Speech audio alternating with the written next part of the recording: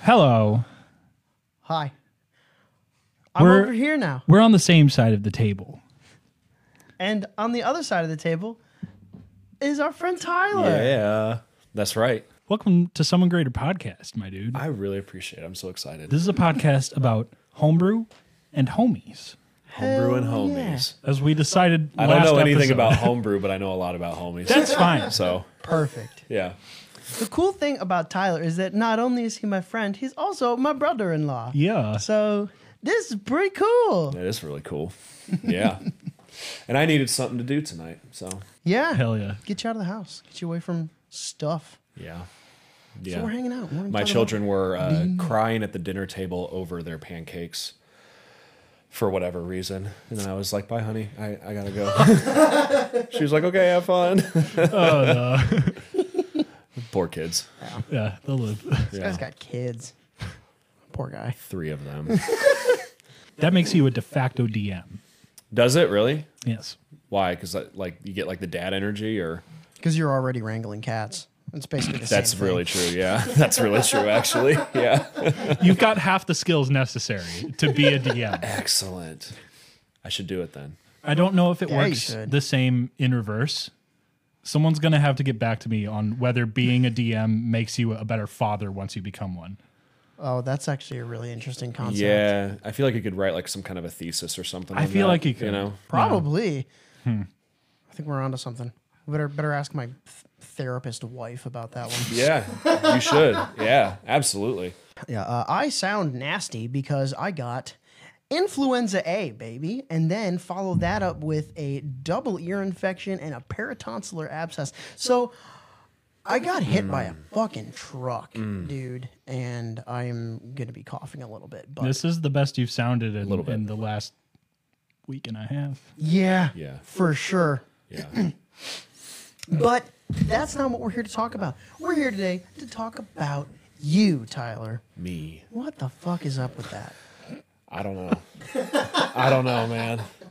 I really don't. So when I met you, I was dating your sister, obviously. So there was a little bit of a Yes. thing there. There was just a little bit. Yeah. But she and I had already been playing D&D together for a while, and how did the conversation come up, like about like what is the D&D thing with you and her? I honestly can't even remember. I think so. When we met, I was working at a youth group up in the Chicagoland area, and I think the first time that we met was at my son's like 4th or 5th birthday, 4th birthday, right? Yeah, because our 3rd wasn't here yet, and that was just kind of like hanging out, getting to know each other a little bit and whatever. And then when we were still up there, I know Sophia was helping me with the youth group. And so I was taking her back and forth from the city all the time. And I think it just randomly came up in conversation. Like she was like, "Oh, my friends and I, we played D&D." And I'm just like, okay, like I didn't really think much of it. Right. It was just a car conversation. At that Yeah, point. yeah. So I was like, oh, like I'm glad that my sister like found a hobby in the midst of having no free time anyway at school. But then I can't remember when we started like really talking about it in earnest, when I realized like, oh, like this is a thing for them. I think it had to have been during COVID when you first moved down here. Oh, and wow. you guys started like playing and hosting here. Okay. And that's when I realized like, oh, they like do this, Yeah. not just like, oh, they roll dice once a quarter, So yeah, I think it just kind of like came up, and then I just kind of realized after a while, like, this is for real, I didn't realize either like how extensive and pervasive like the hobby was for you guys. I think until like, remember when we were all living here under the same roof after we moved down from Chicago, and I remember Ellie, my wife, was telling me, she was like, "Oh, they're really serious about this." And I was like, "Yeah, I think so." Wow. Yeah. So we're a little crazy. yeah, but I think it just kind of like organically kind of came up, That's cool. I guess I didn't realize it was that recent even. That's really fun. Well, not even that. I mean, it's crazy to think too how fast time flies because like that was like over 3 years ago. Yeah. I don't Yeah, wanna which think is about that, wild. Yeah, right. Yeah. That was, So, yeah, dang. yeah. I keep thinking about like, oh yeah, when I moved down here the other day, as if I'm not like, over a year and a half married now. Yeah, that's weird to think about too. That's wild. When she first mentioned it, I guess I didn't think much of it because I didn't really have much of like a frame of reference for D&D other than, images of the iconic D20. Yeah. And I was like, oh, that's the game where you roll like 70 dice and they each say something different and you like have your character with your sword and that was it. And then stories of, like kids in basements in the 80s and what they were up to and all Right. that. That's all I ever knew. So I was Just just images like, of Stranger Things in your head. yeah, pretty much. Yeah. Stranger Things and like Satanic Panic Right. and all that kind of stuff. And I was just like, oh, I guess I'm glad she has a hobby then. That's cool, I guess. Hoping you're all right. Yeah, pretty much. So yeah, that was my whole frame of reference at that point.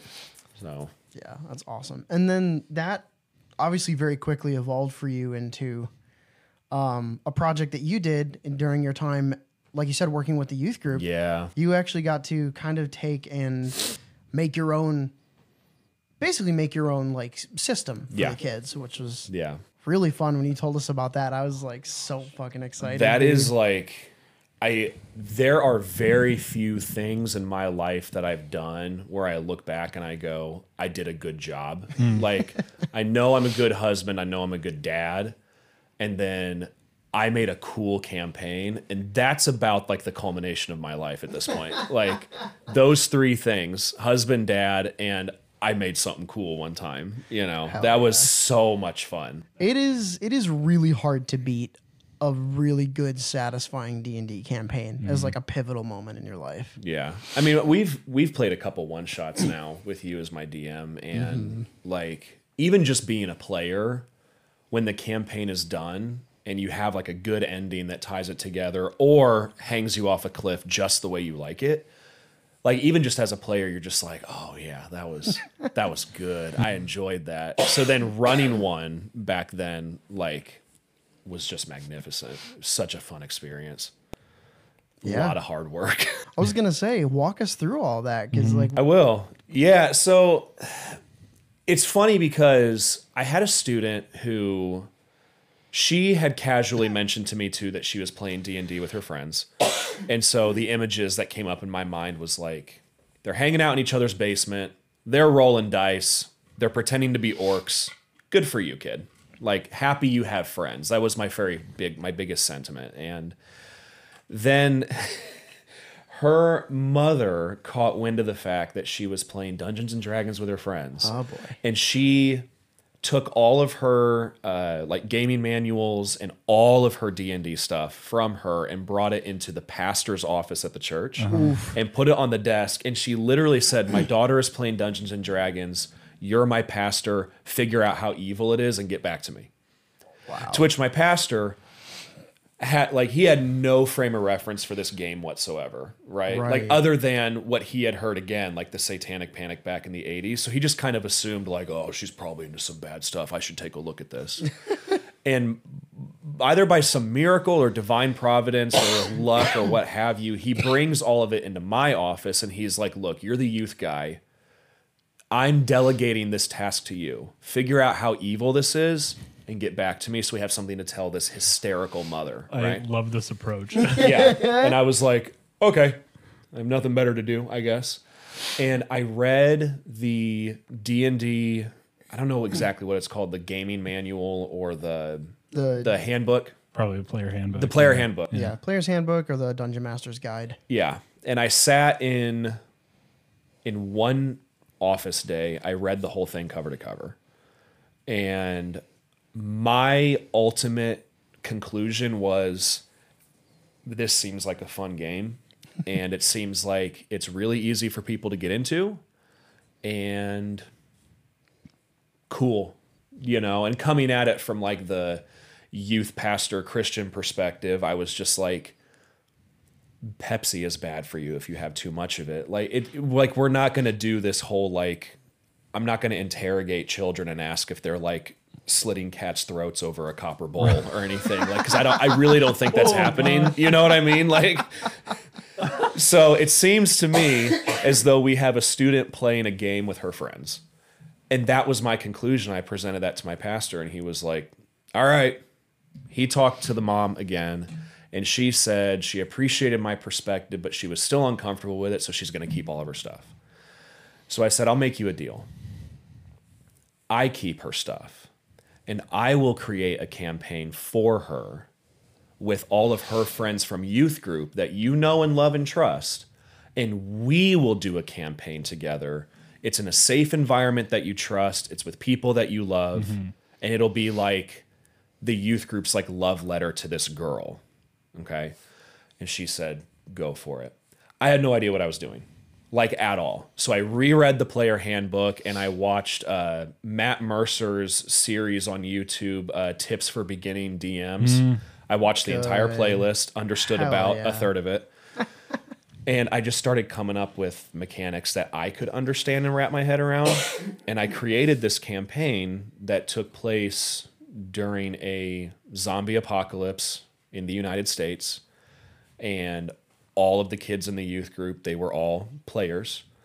And we created this thing, or I created this thing.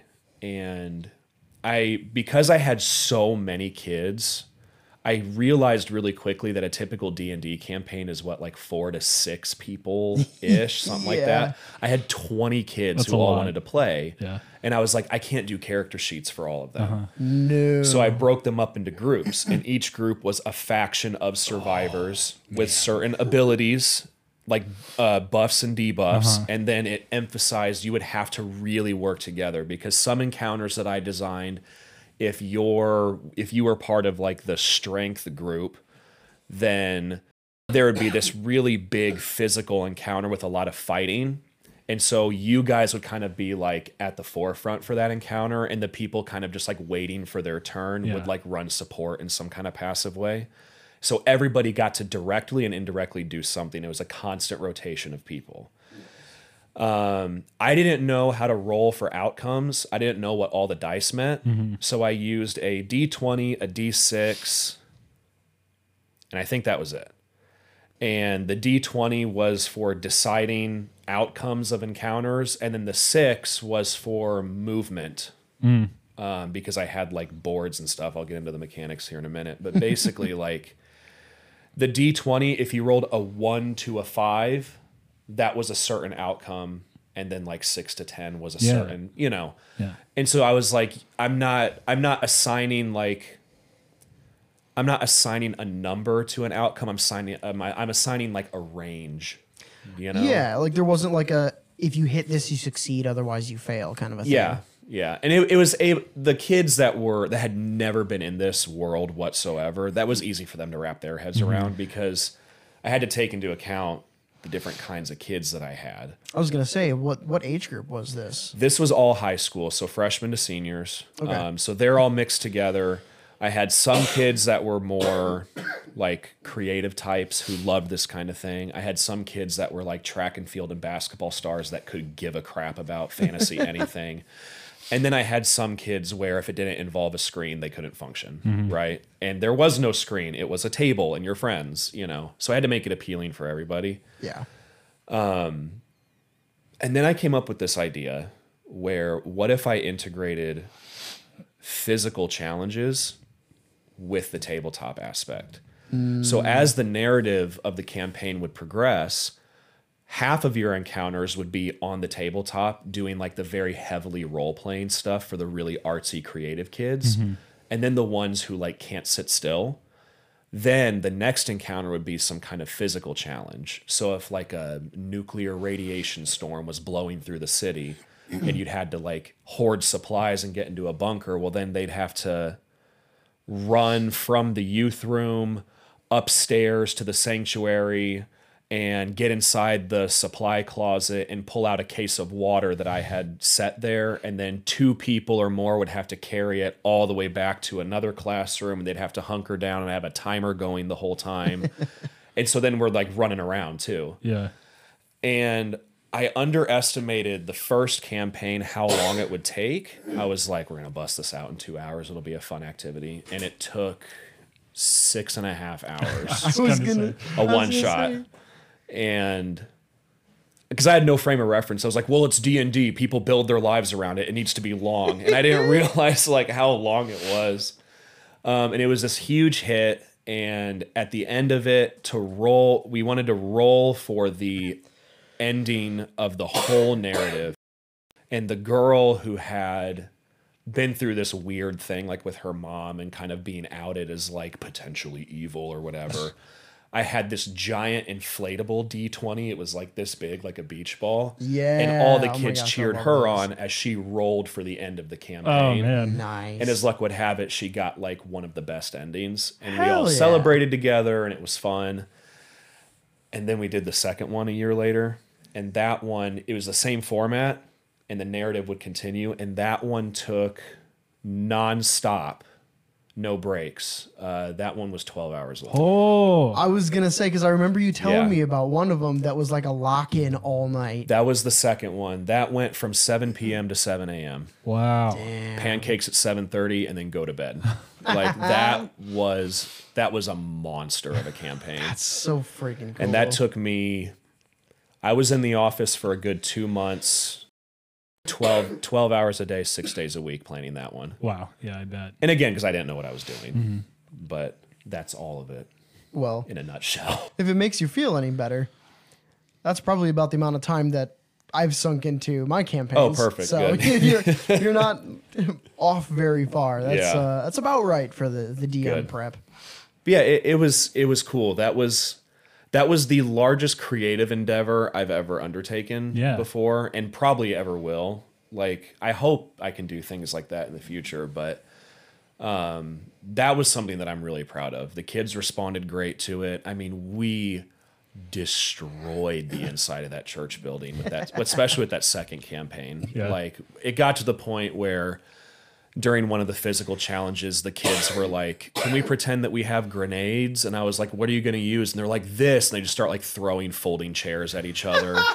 And they're like tipping tables over for bunkers. And they're smacking each other with pool noodles. Like, I have a machete. I just cut your head off. And they're just beating each other senseless. And it's 5 a.m. And it was awesome. Hell yeah. And then you gather them all downstairs and they all like sip tea and coffee and they roll dice, the more creative ones. And they're like, oh, good. I'm glad I'm able to make it past this locked door. You know, like the whole spectrum was represented. That's awesome. That is so cool. It was really fun. It was really, really good.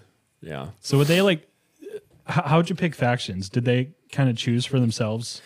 Yeah. So the only requirement that I set was I wanted as even a number of possible of kids. So I was like, if everybody picks the strength faction, or I forget the name that I called them. If everybody picks that because they all just want to be a berserker, then like we're not going to really have like a balanced game. So I told them like really think about it and just trust me that I've tailored this for everyone to get a shot at something really cool. And they all just kind of like, I kind of like based on their personalities, just kind of like went to where I figured they would. Yeah. And they got with their groups and they had fun with it. Nice. Nice. So you had like, there was one faction was like a weapons specialists. They were just called the weapons team. And they were really good at weapons. So like your fighter class or whatever. Yeah. And there was one that we called the psychers. And due to some kind of, what would you call it? Like Mutation. radiation mutation. Insert vague post-apocalyptic superpower Yeah. here. Their neurons got rewired and now they can like use like psychic abilities. And the kids who I figured would like that, they drifted over there. And we had the stealthers that the kids called them, and they were the ones that snuck everywhere, and you know, and like your rogue or what have you. And there was another one. The ghouls. They I stole that from Fallout, and they were hideously mutated monsters that still had their sentience and self-awareness, but they were the ones that would go into like danger zones and like complete like hazardous missions for everybody else, you know. And so like I took them down to like the semi-flooded church basement and had them wait around boilers and stuff and like look for clues with flashlights and everything. And I'm like, you would be so poisoned if you weren't a hideous, disgusting creature. Good for you. And they're like, yeah, we did something, you know, like stuff like that. Wow. It was a lot of fun. Yeah. Putting kids in basements. I know it sounds weird, but like they enjoyed it. That's a real thing. I was that way. Just get down there and play in the dark. I don't know. I mean, there are a lot of kids that do that. So Yeah. and they would do that without being asked, or would sneak off to do it anyway. So. Mm-hmm. It's true. It's true. Yeah, that's it's heartwarming from the perspective of the girl who had her materials taken. Because just like, what a response from you to take such, and it like put a ton of work into normalizing this thing for her and for her mom. That would make me really happy if I was that kid. And I just think that like, I see that kind of thing happen culturally a lot when, teachers of our generation are into D&D in some capacity because like they grew up with the Satanic Panic and they know how to like stifle it so effectively. And I think that, it kind of goes back to like that Pepsi analogy, like anything's bad for you if you do it the wrong way. Like the idea of, edgy, disenfranchised kids like trying to summon the Dark Lord in some literal way. Like for one, like we know that really just like wasn't happening. Number one.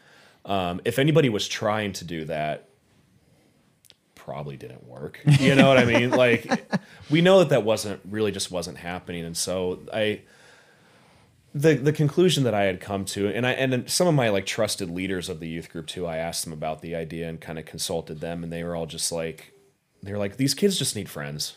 And how you make friends is by finding something that you all love together. That's like the best and the quickest way to make friends. You like this too. Let's do it together now. Yeah. And they were like, so let's go for it. And none of us had ever played a D&D campaign before. Me or my leaders or my students at all, except for her, the one girl. And we didn't tell her we were doing this.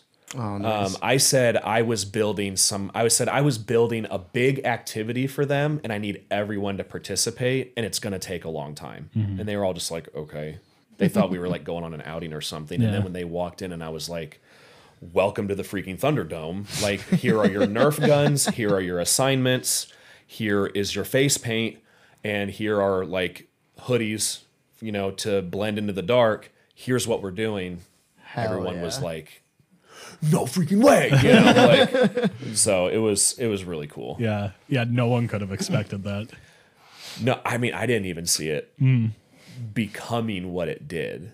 Again, I was like, this will take like 2 hours, whatever. It'll be fun. We'll throw some dice at each other and be done. But then it ended up being this. I mean, I still text with those students every now and again, and they're all like grown and have jobs and moved out of their houses. But I'll still like once or twice a year, my phone will ping and it'll be one of my former students from youth group say like, remember the zombie campaign?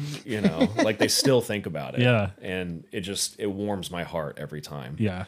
Wow. I hope I get to do something like that again in the future. So, yeah. With a little bit more know-how now that I've like played some real campaigns and stuff. Yeah. I was going to say, I mean, I think you're well on your way to being able to do something like that because like you said, we got to actually run a couple D&D one-shots and you actually got to make a character and jump into the world. That was awesome. I really want to do one again. It was so fun to see you get into character, like way into character. Oh yeah, the first session was so good, dude. I think like I don't know how many people listen to this who like aren't like seasoned veterans of D&D, but just coming from like a total newbie's perspective, like that initial interaction when it's your first campaign and someone else at the table who's more seasoned in this hobby gets into character right away and speaks in their voice and their cadence and maybe uses some body language and stuff and like really starts role playing, there is that very first initial like, okay, weirdo, like just here to hang out, you know. But if you just, I realized if I just let go and realized like we're all on the same page, like we're all being weird together. Yeah. Just go nuts. And then the drama kid, because I was part of drama club in high school, that kid came out and I was just like, okay, this is really freaking fun. Yeah. You know, like I can be whatever. Yeah. And it was fun for a night. Yeah. To be whatever my character was. I forgot. Oh, my It was the Dragonborn. the Dragonborn acolyte. Mortarion. Mortarion. Which I'm sorry, Games Workshop, I stole that from you. But yeah, and just like quote hedonistic text while swinging a morning star, jumping out of a tree, missing my roll and breaking my ankles, and still being deluded enough to be like, I did something, you know, like it was so fun. Yeah. And I think it's like, I think there's a little part of me that kind of feels like that guy. Like even when I trip and fall on my face, I'm like, I'm sure I made an impact somehow, you know? Yeah. We've had a few comments in the last couple months from people that have just found this podcast and been like, I've never played in my life, but I've just kind of found out about the hobby, and I've found this podcast and like maybe a couple others, just a few videos, probably in some cases the same Matt Mercer videos that you found, and they comment and they're like, this is something I want to get into, but I don't know how. And I think you just described how pretty well, and highlighted the fact that like you don't know how, you don't have to know what the hell you're doing, Right? you know. You can truly, like from a bird's eye view, make whatever you want of it. But also like if you've got the time and you want to, run it rules as written, like you can kind of just work with your people. Like the people around the table don't care so much that you get everything exactly right. Yeah. They just want a good story. Yeah. I think just wanting a good story is what helped me as a player get over the initial like mechanics anxiety. Yeah. Because when we ran the first one shot that we did, I remember like you guys gave me like a little dice tray, and I had my tasty beverage, and I had my papers, and I barely knew what any of it was. Like I didn't know what roll initiative means, even though that's like the most iconic thing in the entire game. Yeah. I didn't know what each die was necessarily for, but I knew that I had my brother-in-law as a DM, and I knew that he would have a good story. Yeah. And I knew that if I would just have fun and just have, it sounds weird to say the courage, but like the courage to just be like, okay, so wait, like what does this mean? I know someone's going to nudge me and be like, roll that one. You'll pick it up. And then you pick it up so fast. Yeah. Like I remember the second one shot, I felt so much more like, yes, this is what I do, and that's that stat, perfect, and then get back into it again. You pick it up so fast. Yeah. And I think you hit the nail on the head. It does take courage getting into it, and like having the courage to ask and say, I don't know what this means. Like y'all just said something, and I don't know what you're talking about. Yeah.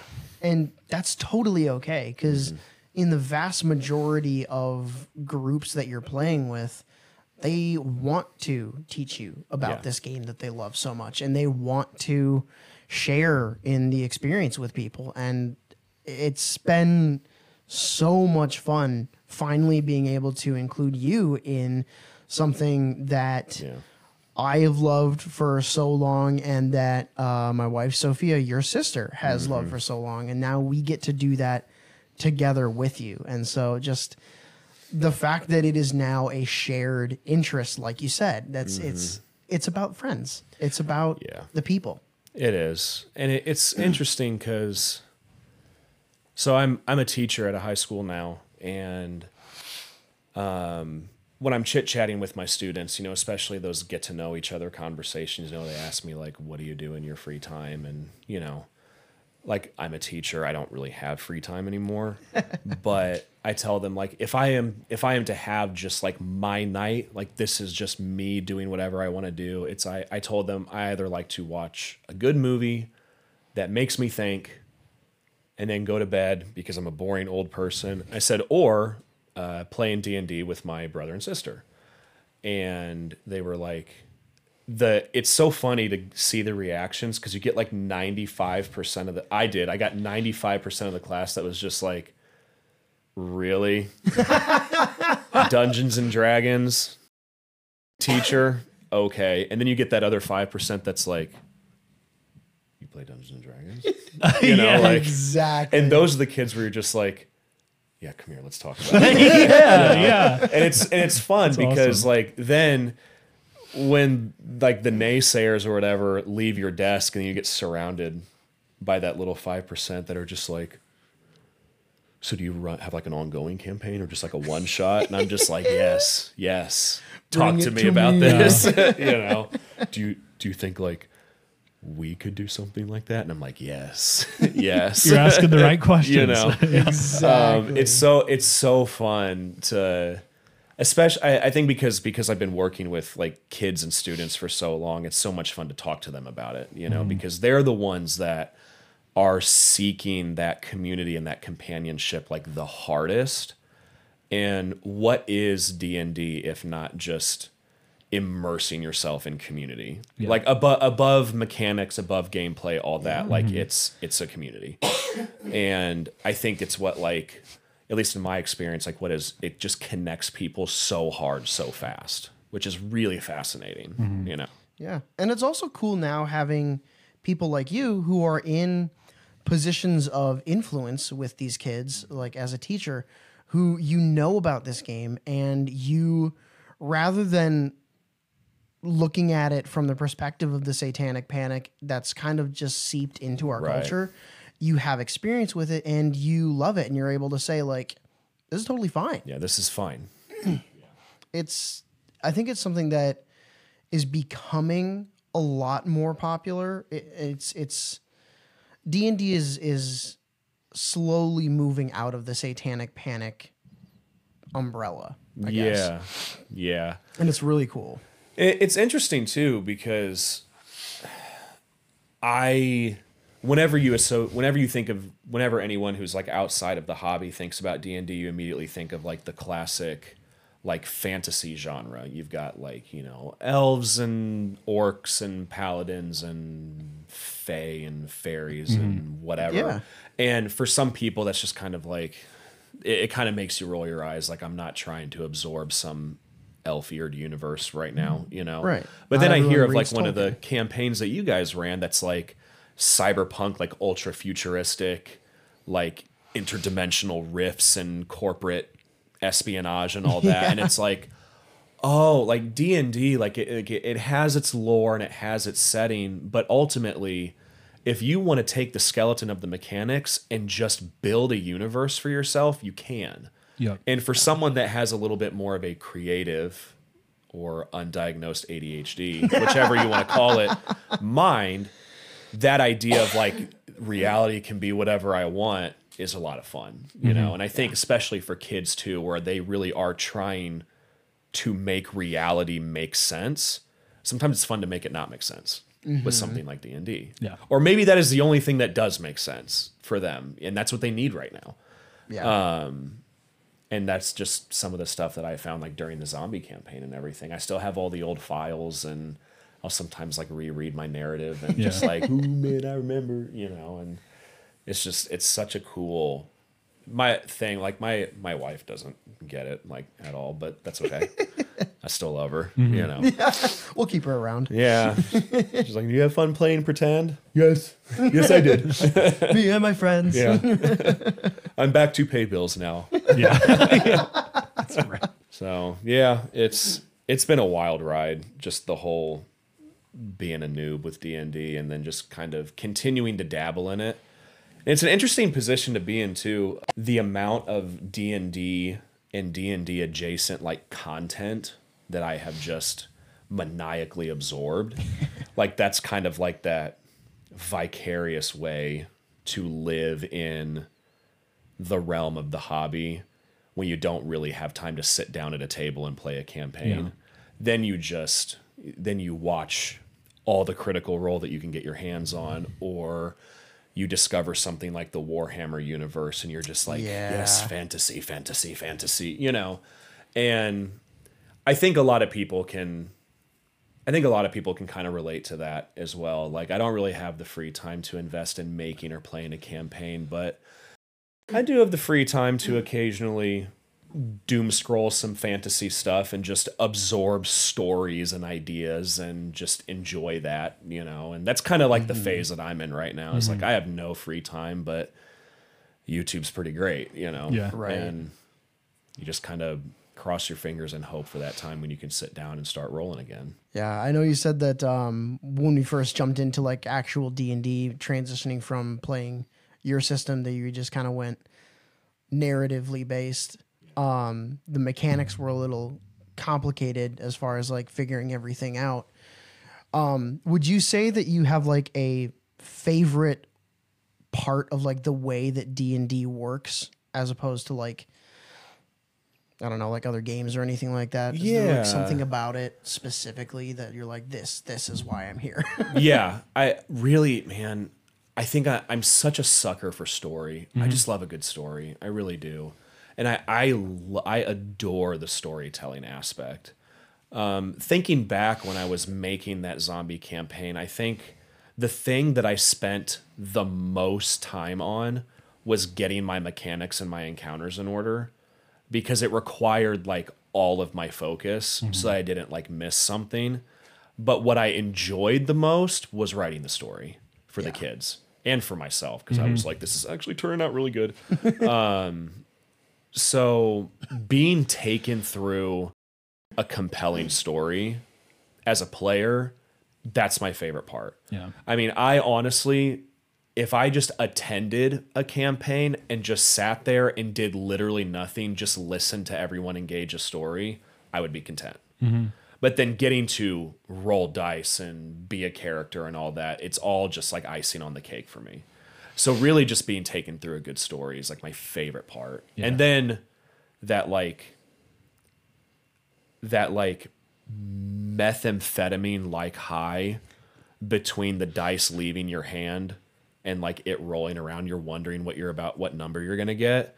Like, I can't describe that. It's equal parts exhilarating and absolutely horrifying, because you're just like, I could either be the hero or completely screw this entire thing up. Yeah, break my ankles. Break my ankles jumping out of a 50-foot tree like an idiot. You know what I mean? Like, Still killed the guy. I did. Yeah, you landed on it. I did. Yeah, see? So it's fine. There's no failure, just lessons learned. You know what I mean? Exactly. Could you could you see, like, you know, even if it's dumbed down to age or whatever, could you see writing something like this for your own kids? Oh, 100%. Yeah. Oh, yeah. I figured. 1,000%. Yeah. We actually talked about it when we were on vacation this summer. The idea of, could we bring it down to like 1 or 2 dice, do kind of like the range thing, like 1 to 6 is this, and just a very simple, fun, like wholesome story that the kids could really get into, and they could sit down and they could hang out with Uncle Skylar and Daddy, and they could roll some dice, and oh, you know, like my son, like, good job, buddy, like your lightsaber or whatever, like you totally hit that dude and you got him and you saved everybody. Like, I really like my oldest, she'll be approaching 10. She thinks that she's ready for a full mechanics and lore campaign because she's got that like creative, obsessive mind. And my son, he just wants to pretend to be a dragon and melt people, you know? So Exactly. somewhere in the middle, I think they man would after my adore own it. heart. Yeah. Yeah. I think they would just adore that. Yeah. And then my youngest being 4, like, She'll come around. she's 4. You just board up the windows and wait for the storm to pass. You know what I mean? Like, We give her a mermaid character and tell her she's swimming around and doing something. Exactly, And she'll yeah. be like, Yeah. yeah. over the moon. Ice Bolt. Yes. Good Yeah. job. Anyway, like, Woo, good job. that's her role when we play pretend together around the house anyway. Like, my oldest comes up with the scenarios. My son describes all of our gear and how powerful it is. And then my youngest stands on the couch and just goes, and apparently that makes us all win, you know? So Exactly. I think I've got my own party already. Like, Yeah, and that honestly, that brings up a really fun point. You basically are already running a campaign for them. pretty much, yeah. Yeah, because you Yeah. guys have like this made up world where you guys will go out and just play pretend. That's with true. The kids. Yeah. It's essentially a D&D campaign without the dice. It's true. Yeah, it's our game of pretend. Because I just have like an obsessive, meticulous mind. Our world of pretend that we created for ourselves began when my oldest was 4. Dang. And every single time we've ever played pretend with each other, it's been the same pretend game ongoing. So this universe that we've now built has like characters and stories and locations. And if we feel like playing like a different genre of pretend, well, then we got on our ship and we went to a different planet with a different feel and all that kind of stuff. So if we want to, like, if my son just like, he wants to play army, well, then we're going to go and revisit like our wartime storyline that we concocted 3 months ago and we pick up where we left off. And I'll occasionally write down like, okay, such and such date, played pretend, left off here, wartime storyline or whatever. And then when they're like, where did we leave off when we were fighting that one thing? And I'll go, okay, so we killed that one dude. And they're like, oh, yes, we got to go there now. And then we start playing pretend again. That's awesome. So it's been ongoing for Yeah. years, this universe that we've built. That is so And cool. it stimulates their mind and it's Yeah. a connecting point for us. And it gives me an excuse as a 32-year-old man to keep playing pretend, which is all I've ever Totally. wanted. You know? Yeah. I feel like that's such a radical, but also basic shift in parenting from like what most of us are used to, because, you know, we everybody has some version of pretend that they're playing growing up. And, you know, everyone's heard the stereotypical response to that of like, all right, buddy, Yeah. nice. Yeah. That's cool. But like, Very cool. you know, it's such a it's a thing of humility, really, to be actively engaged with it with your kids. I appreciate you saying that. I've never really seen it that way. I've always kind of seen it maybe slightly more selfish. Just like, look, guys, if you're going to play pretend, you're going to do it right. Like in this house, when we play pretend, it's actually good. Like, you know, This matters. if you there want are stakes. exactly. play correct or get corrected. Yeah, exactly. If you want my attention, earn it. Like, make it good. If you're gonna tell me you have a lightsaber, then it's not bendy, it's not a whip, No. it's a lightsaber. That's if you right. want a light whip, that's something else. And it's canon colors because the colors mean something, and in this house we mean something. Like, There's a crystal in it, and you have to go here and make it like this. I do have to catch myself, like in the back of my mind, like the inner, like, actually like Reddit moderator in me. When my son will be like, all right, Dad, so then like pretend you didn't know I had force powers, but I do. And part of me wants to be like, you can't just get force powers. You have to train. And we didn't do a training arc yet, but you're 7 and that's fine. And then we like have to move on. Because there are moments I have to catch myself and be like, no, that's okay. It's like I have to feed He'll the learn. lizard brain a little bit. Exactly. It's all right. He's a young boy. He needs to win. And that's fine. You know? exactly. Yeah. It's Oh, man, it's that's compelling stuff, the storylines that they come up with. Like, oh my gosh, the stuff kids come up with is incredible. Like they make you feel something sometimes. Like, it's wild. It is crazy how like out of some of the most like random situations, you can just all of a sudden just get hit and be like, oh my gosh. Oh, like this is emotional now? I don't know where that came from. Like it's hit us in some D&D sessions where like we're doing like just the stupidest shit. And then all of a sudden some character's like, yeah, okay. Okay. Yeah. You've told me about some campaigns that you guys have had where, like, because of the perfect blend of your narrative and then what your real life players are like dealing with in their lives circumstantially, like there are those occasions where like those two worlds sometimes meet, and then D&D starts to become like genuinely cathartic and helping people realize things about themselves. And then it's like, oh, this is important, you know? Yeah. And Yeah.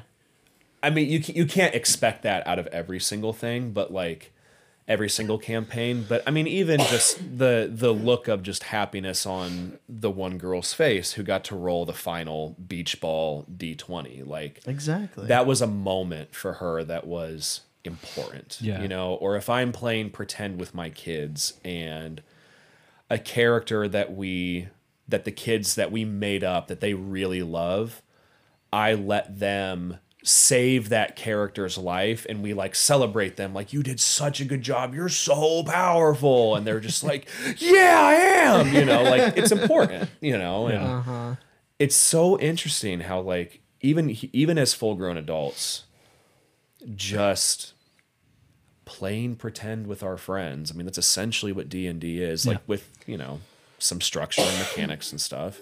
Playing pretend with our friends from childhood onward is always something that like will always hold a place in our hearts, and it'll never go away. Yeah. You know? Yeah. I mean, all the way from somebody who is like full grown, they're away from all that stuff. They shoot a piece of paper into a basket when they make it. They're like, yeah, you know, and then they like walk away. Like it never goes away. Yeah. You know, Exactly. and that's what's so cool about this Yeah. is D&D is the hobby that said we refuse to let it go away, and it's just so much freaking fun. Yeah. It's the game that refuses to grow up with you, and it brings you back to what you kind of had to let go of to move forward in the world. Yeah, yeah, I think I get what you're saying, but I also think the game very much does grow alongside you. Like I guess that's fair. Yeah. especially when you think of like how your critical thinking skills develop as you get older, yeah. and like media literacy, and you know, if you're like an introspective person, like how you think about yourself. An example I think of often is just like how I make my characters, because often when I've you know drawn up a new character, it's I've made the conscious decision to go, this is this part of my personality. yeah, That isn't necessarily the most outward facing part that I want to like kind of explore, and like what if I was more of this person, right? right. And sometimes you make a character thinking you're not putting any part of yourself in it, and you just let it be a surprise. Yep, Yeah. yep. Exactly where I was going. Sometimes you make one and it's like, okay, this is intentionally not me, and then Yeah. you realize that it actually kind of was the whole time. Like Yeah. this is a part of myself that I've been repressing a little bit, maybe. Sure. You know, Yeah, it's very, very engaging as an adult with a functioning prefrontal cortex to play with. Speak for yourself, man. Speak for yourself. I don't know what's happening, It's fine too. but yes. It's very fun as that person to be with several more of those people at a table who, you know, have consumed a ton of media and who have let it influence them on a very deep level. You always see that rise to the surface. Those are the moments where just your friends make you cry around the table. Yeah. Is when you see them like really nail the essence of their own character. Yeah. Yeah. I remember during the second zombie campaign, I was introducing, because of the way that the kids were going with like, I think we were like about 8 hours into the campaign at this point, and they were exhausted and they were making just boneheaded decisions every now and again during these encounters, you know. And they were suffering the consequences of that. And I realized I was going to have to introduce like permanent character death here like in a little bit, because I was keeping track of their hit points on like a spreadsheet projected on the wall, like from the computer. And I mean, these kids were hanging on by a thread. There was like a certain group of them where I was just like, next encounter, they're done. Like, even if it doesn't involve them, they're so weak. If they get breathed on, they're dead. Yeah. You know? And what happened was a whole bunch of them, like I figured, next encounter, like 7 of the 20, like permanent death. Now we're only 8 hours into a 12-hour campaign, and these kids want something to do, you know? So what we did is we said, if you're dead, you are allowed to give advice on tabletop encounters, but you can't roll or do anything. Yeah. But then during the physical challenges, you get to help me and my leaders be antagonists. Nice. So now you are zombies and you try to kill other people in the physical challenges. Yeah. And they were elated knowing that they would have something to do. But when they all died after that encounter, the kids all kind of expressed, they were like, it just feels so anticlimactic. Like, you're looking at your character and this thing that you've invested time in, and then because a number on a screen says 0, like, you don't get to play anymore. They were like, one of them mentioned, do we get some kind of like a send off or a goodbye? One kid was like, so do I just like go home? It's like 3 a.m, you know? So what we did is Yeah, Jason, get out. yeah, leave.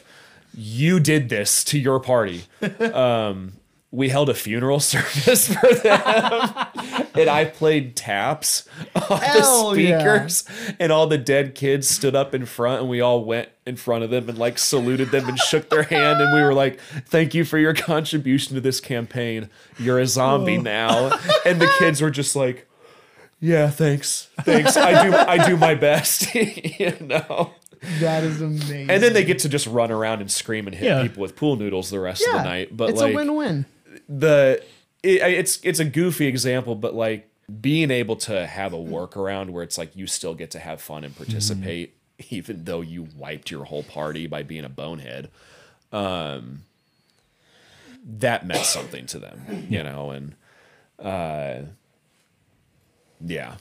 I think that's like one of the core aspects of D&D is the fact that it's not a game that one person can win. There are no like winners and losers. You just have a bunch of people doing a bunch of stupid shit and then dealing with the consequences. Yeah. And you guys all have to unite together and handle your shit. Yeah. And like it's true. it can be chaotic, it can be frustrating, and it can be scary, but at the end of the day, you're all on a team working towards something really, really cool, often in the distance, in the horizon, for your character, for your group of people. And I mean, you get to push forward together, hoping for a better future. And yeah, it's something that's not taught in very many other areas of growing up. Yeah. There's a lot of stuff that kids do where they're basically told, like, if you don't score a certain percentage, you don't get this scholarship. You don't get to do the thing you want to do. If you don't win, you don't get to keep doing this activity, whatever. You have to be done. You're whatever. Other people get to take your shot because you failed out of it or you screwed up. Yeah. So it's definitely... Yeah, it is one of those fascinating things because, like, I mean, not to like blow up a game into like something more than it isn't, but like it kind of makes you think like about other aspects of life where it's like, what other areas could I use things like critical thinking and genuine care for like the people around me to achieve a goal that we all hope that we can achieve, you know, rather than just being like, oh, well, that didn't work, whatever. And it's like, well, in D&D, there's always something you can do. You know? Yeah. And it's like, I'm a worldviews teacher. Like, so it makes me, in my nerdy mind, think like, in what other arenas of life can we adopt that way of thinking? There's always a way out. There's always a way through or around. And these people that I know and love and care about, they're coming with me no matter what. And it's like, I feel like if just we kind of took a second, whether it's learning that lesson from D&D or anything else, what would our life and the lives of people around us look like if that was the mentality that we adopted always, not just when we're playing pretend? You know, like we have to find the best possible outcome, and I'm bringing you all with me. Yeah. You know, no matter what. That might be like making a game more than what it is, but makes me think.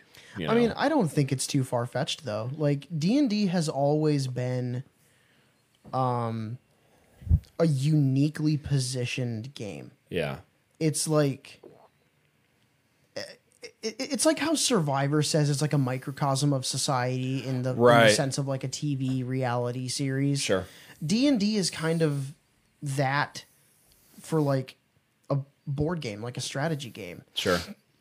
Because you can get D&D parties that like the DMs are garbage people and the players are equally garbage people. Sure.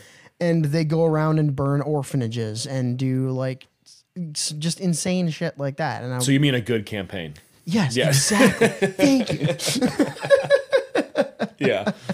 But like there are people out there that like they want to play D&D so that they can enact these like atrocious inner thoughts, whatever. Sure. Just get them all out. You know. Yeah, because they know that in any other circle, they would get like arrested for some of the things they want to do. Yeah.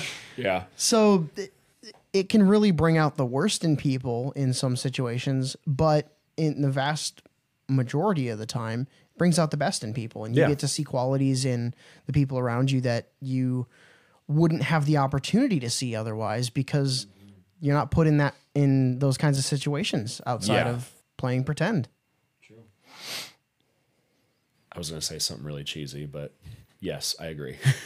I was going to say Now like, you have to. I know. I was going to say something like, so when you go to work and live just your regular Joe Schmo life, think of your heroic qualities or something dumb like that. But it's true. Like these characters and these qualities that like we wish we could have and express on some level in real life. It's like, what if you did?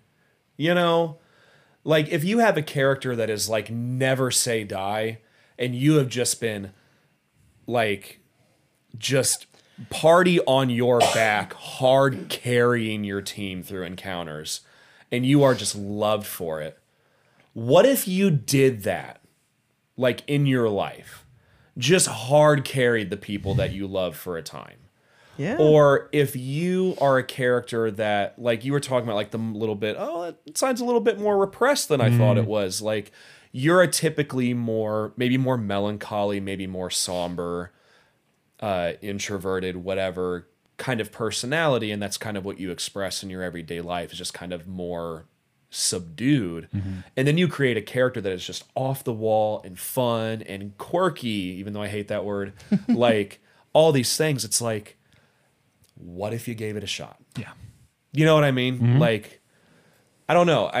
Again, maybe it's making something more out of something it's not, but things like D&D for me get me thinking about what if, you know, if I'm a dragonborn acolyte, right? And me as a person of faith who wants to take it more seriously as the days go on, and an acolyte character, it's all your faith is it, like in your chosen deity, and that's it. And if you don't like it, that's too freaking bad for you. You know, like it makes me think like, not what if I was a more intolerant person, because that would be terrible. But like it makes me think, just like, you know, as a man of faith, like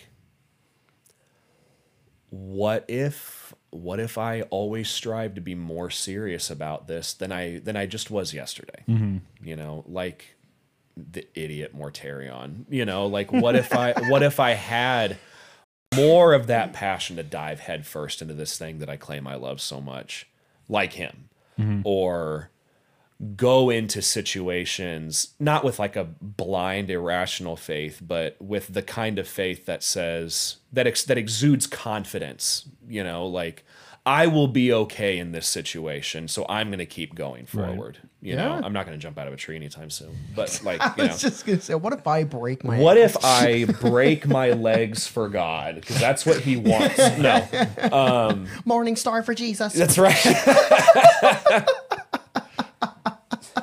Oh, it's perfect. But like, I don't know.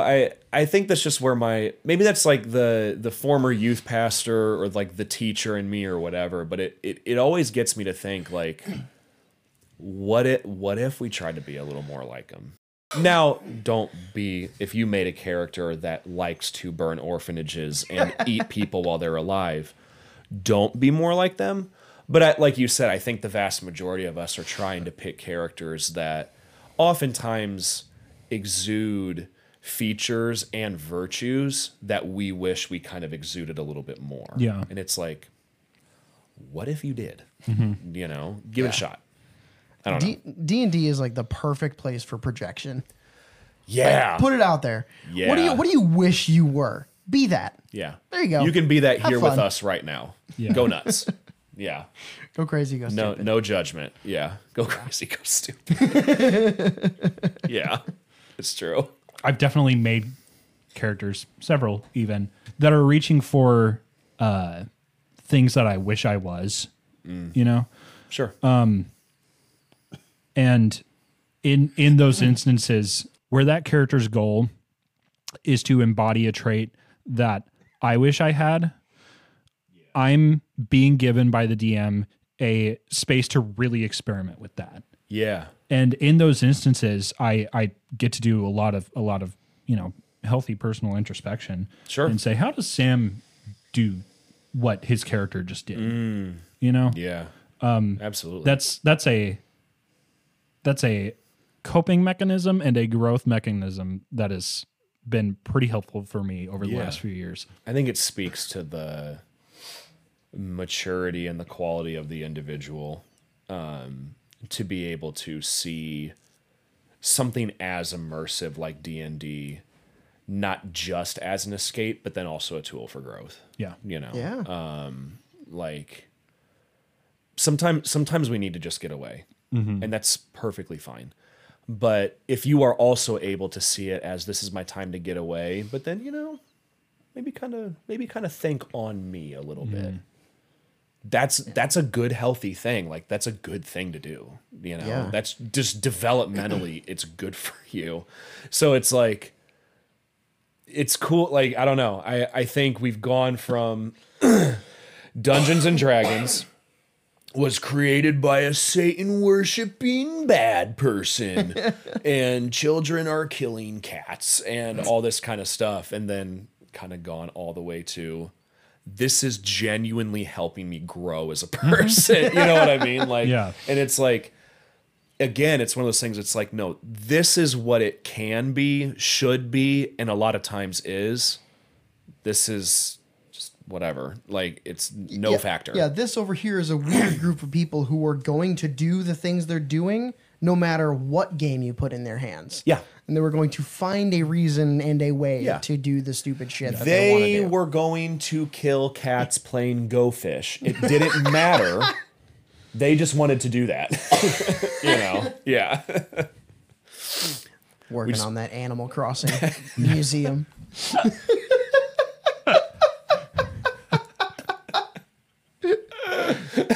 Oh yeah. Oh my gosh. I don't know about this Animal Crossing game. It sounds a little satanic. Yeah. Sounds like it's about to animal cross the Lord. See, honey, he's talking in tongues. I don't like it. Oh man, that is what they're doing.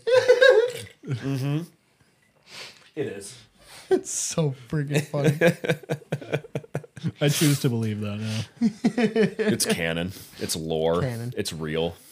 Yes. Animal Crossing is demonic. You heard it here first, oh, folks. gee. It's true. It is. It's bad, just like Pokemon. Oh, And- the Pokemans. Pokemans. Yeah. Pokemon stands for pocket demons. No, it actually doesn't, but okay. Like, If that's what you need to hear. right. I had a whole arc with my parents with Pokemon growing up. Yeah. And Good. they found out I was keeping Pokemon cards not as secretly as I thought. Sure. You know, I had like maybe 15 that I just accumulated from like various friends over the years.